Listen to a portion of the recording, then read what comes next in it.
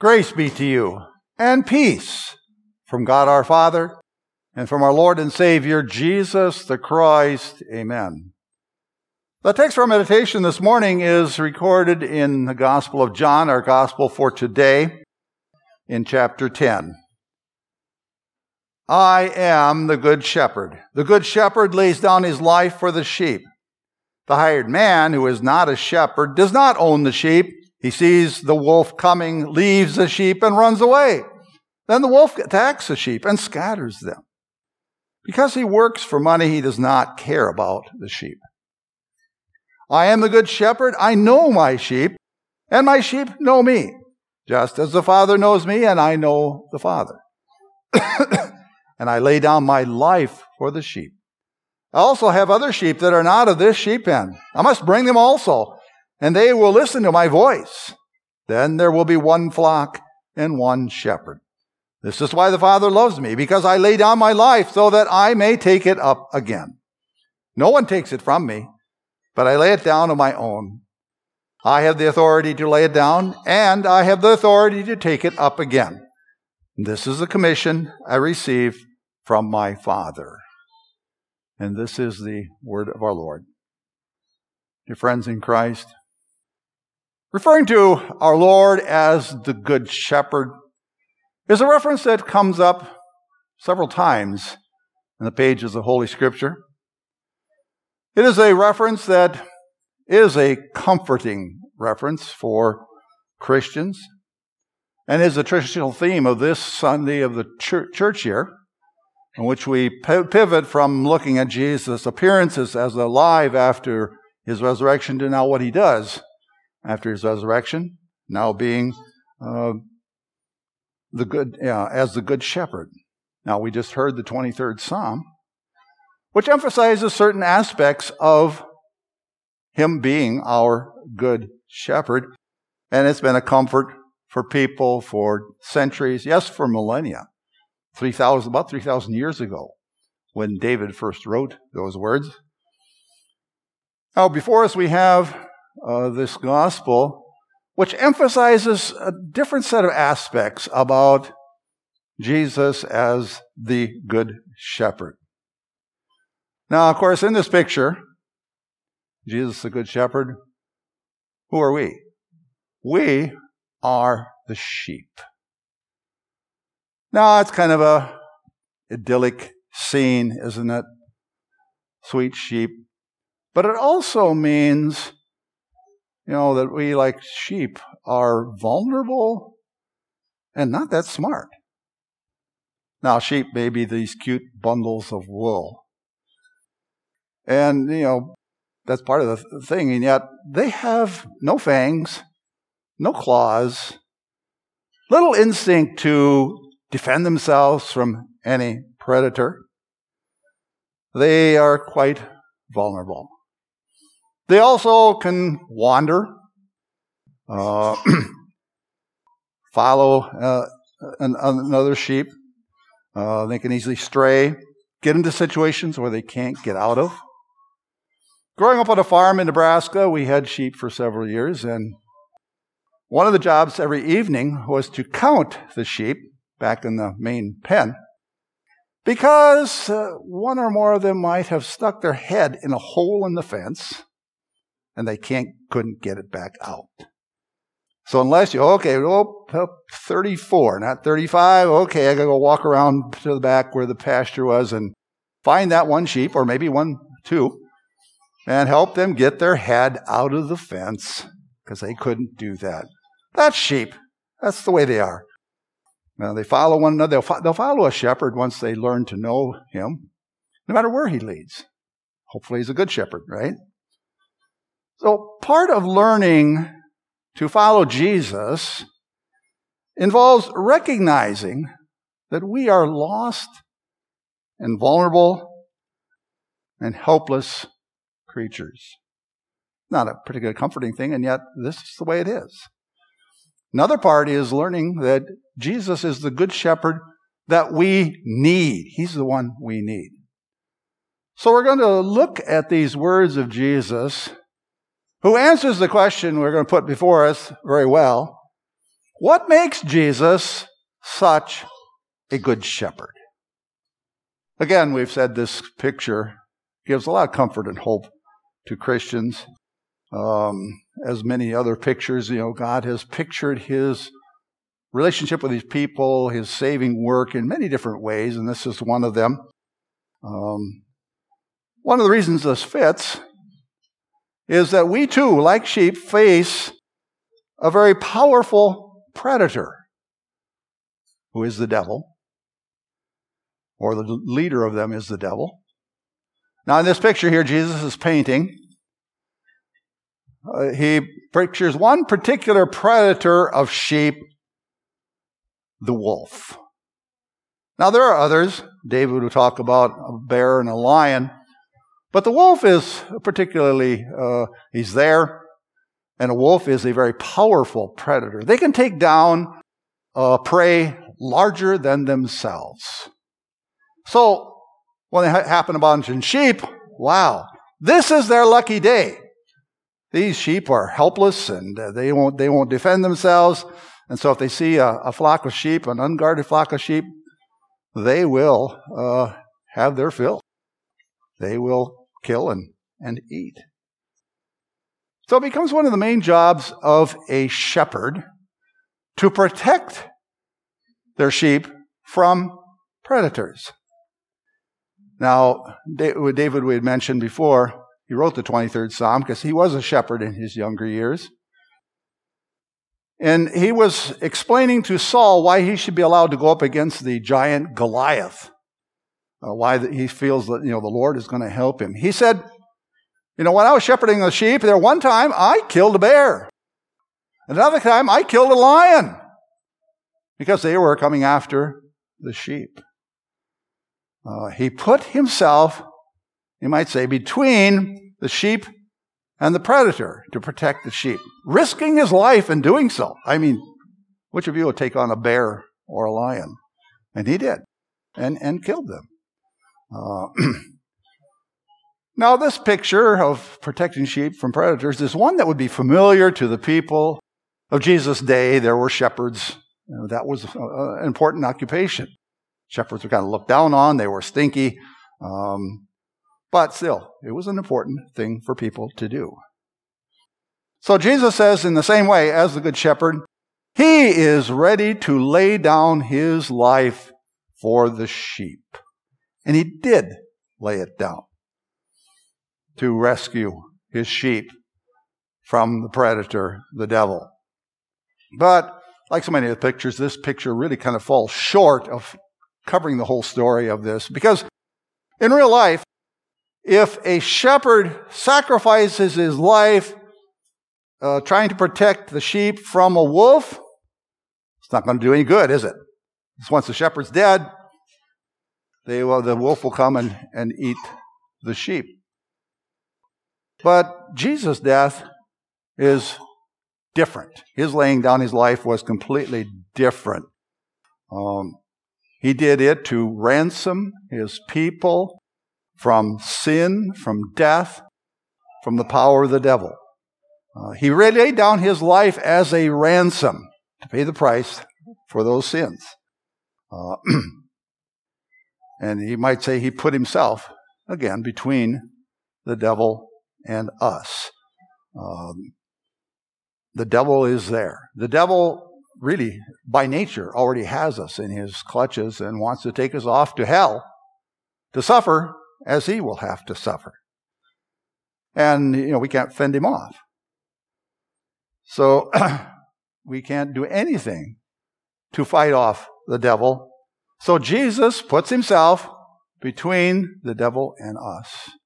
And he suffered greatly for that. He suffered the very pangs of hell that came because he was carrying our sins. Now, this is different from the picture again, because that was God's just punishment for sin.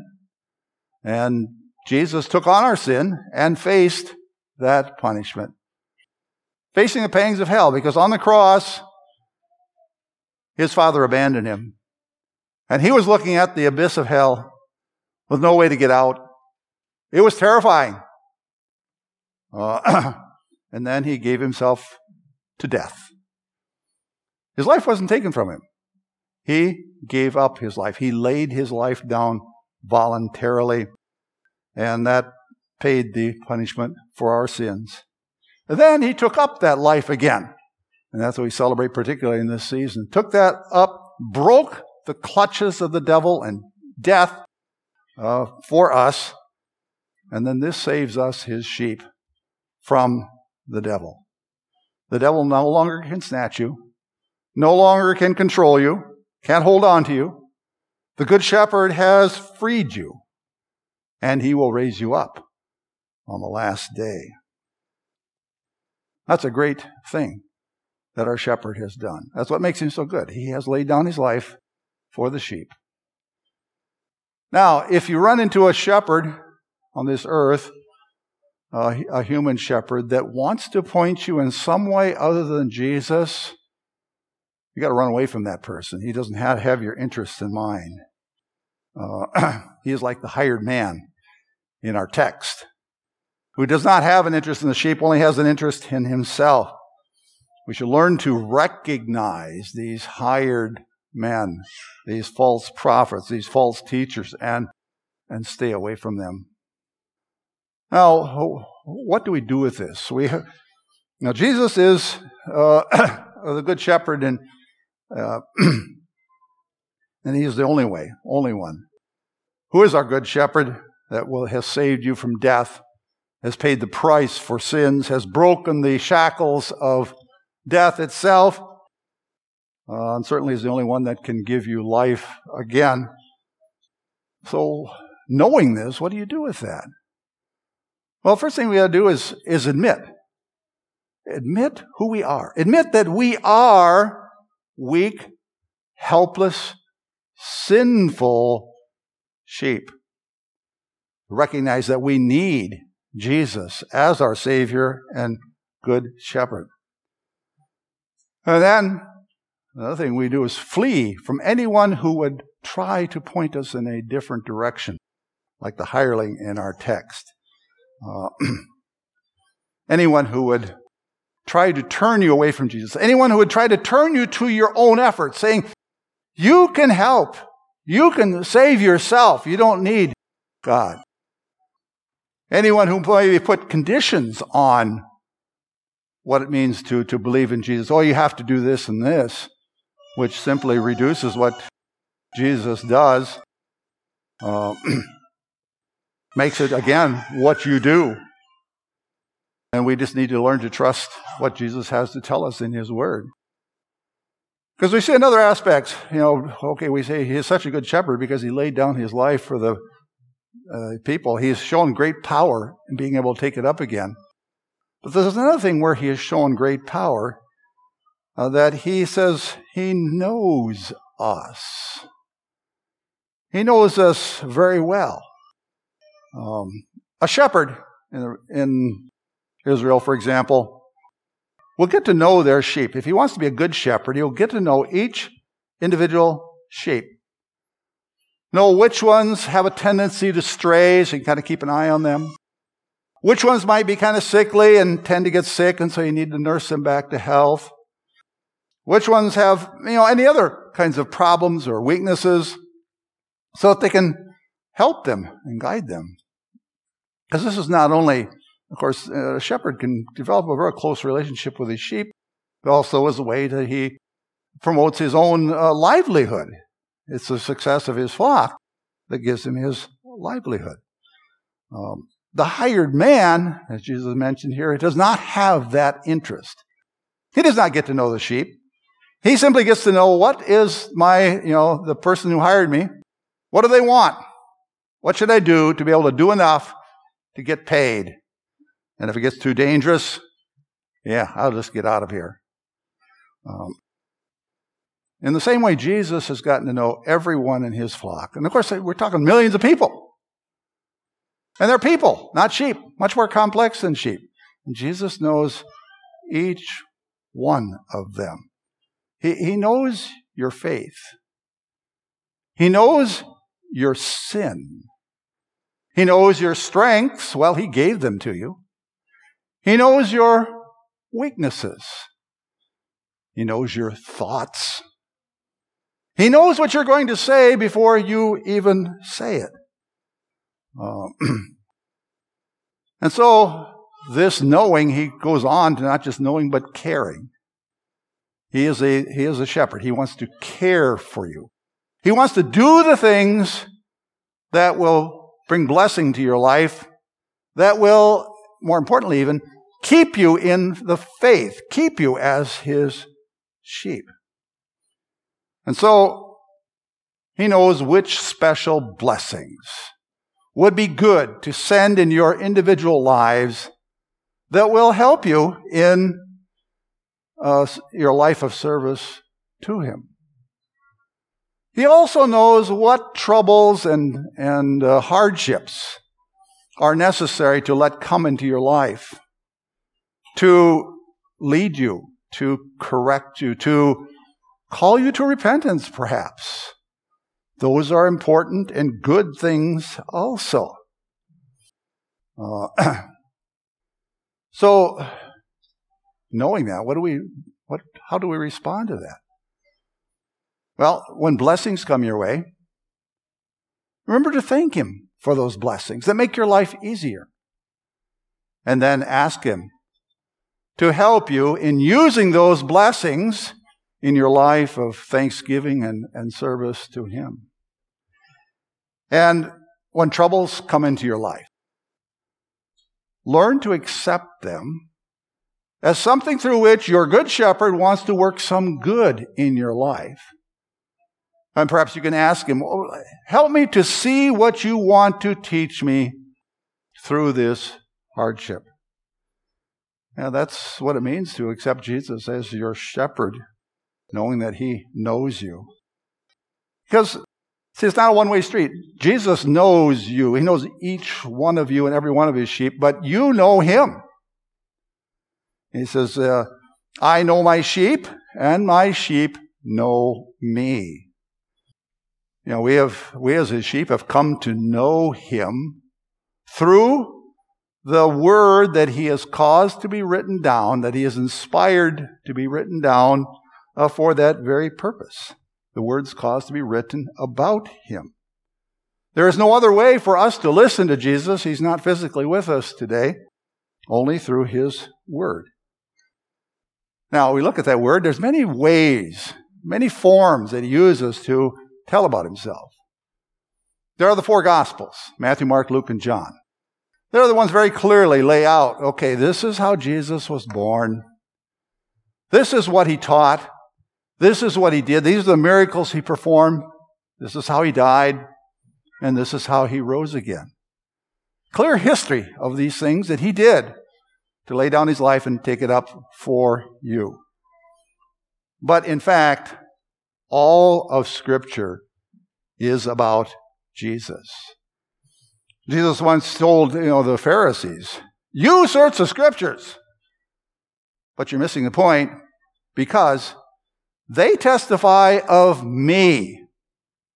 Martin Luther always said, you got to look for Jesus in all of Scriptures. It's not always easy to see. The connection's not always that clear. How Jesus is portrayed in the Old Testament, for example, but he's there. And there are many blessings that come when you read and hear Scripture, searching for how is Jesus presented here.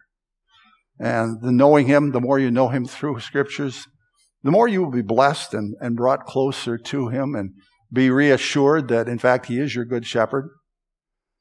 The Christian, the believer, who has not deeply come to know Jesus, has not searched Scripture maybe like they should, they're the ones, when troubles come, will be full of fears and worries and consternation because they have not learned how to trust Jesus.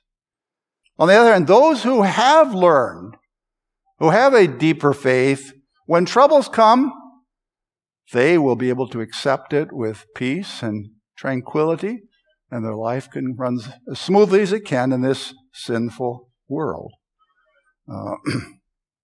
This is what Jesus can do for those who listen to him in his word. Now, we have come to listen to him. We've come appreciate him. But Jesus says there are others out there.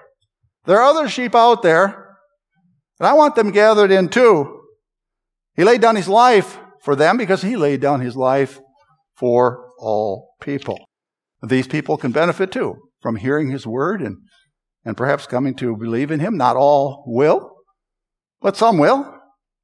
Jesus wants to gather them. And oftentimes, these lost sheep out there will be most likely to listen to a friendly believer talk to them about Jesus and what Jesus has done for them. And you may be that friendly believer in the case of people around you who do not yet believe in him. We have come to know Jesus as a good shepherd and the blessings we have. Certainly we want others to come to know that, and we know Jesus wants that too. Yes, Jesus is the good shepherd like no other. In an absolute sense, he is the good shepherd. He not only risked his life, he actually did lay down his life for the sheep. He took his place to stand before the prey, the devil, and he did actually pay the price, suffered those consequences to pay for our sins, to rescue us from the devil. Then he took up his life again and broke the chains of death for us. And now he knows us, knows our thoughts, our needs, and he uses that knowledge to help us, to bless us, to give those things that we need. Jesus is the good shepherd who lays down his life for the sheep, who knows his sheep, and will give us life eternal. For this we thank and praise him. Amen. And the peace of God, which surpasses all human understanding, keep your hearts and minds in Christ Jesus. Amen.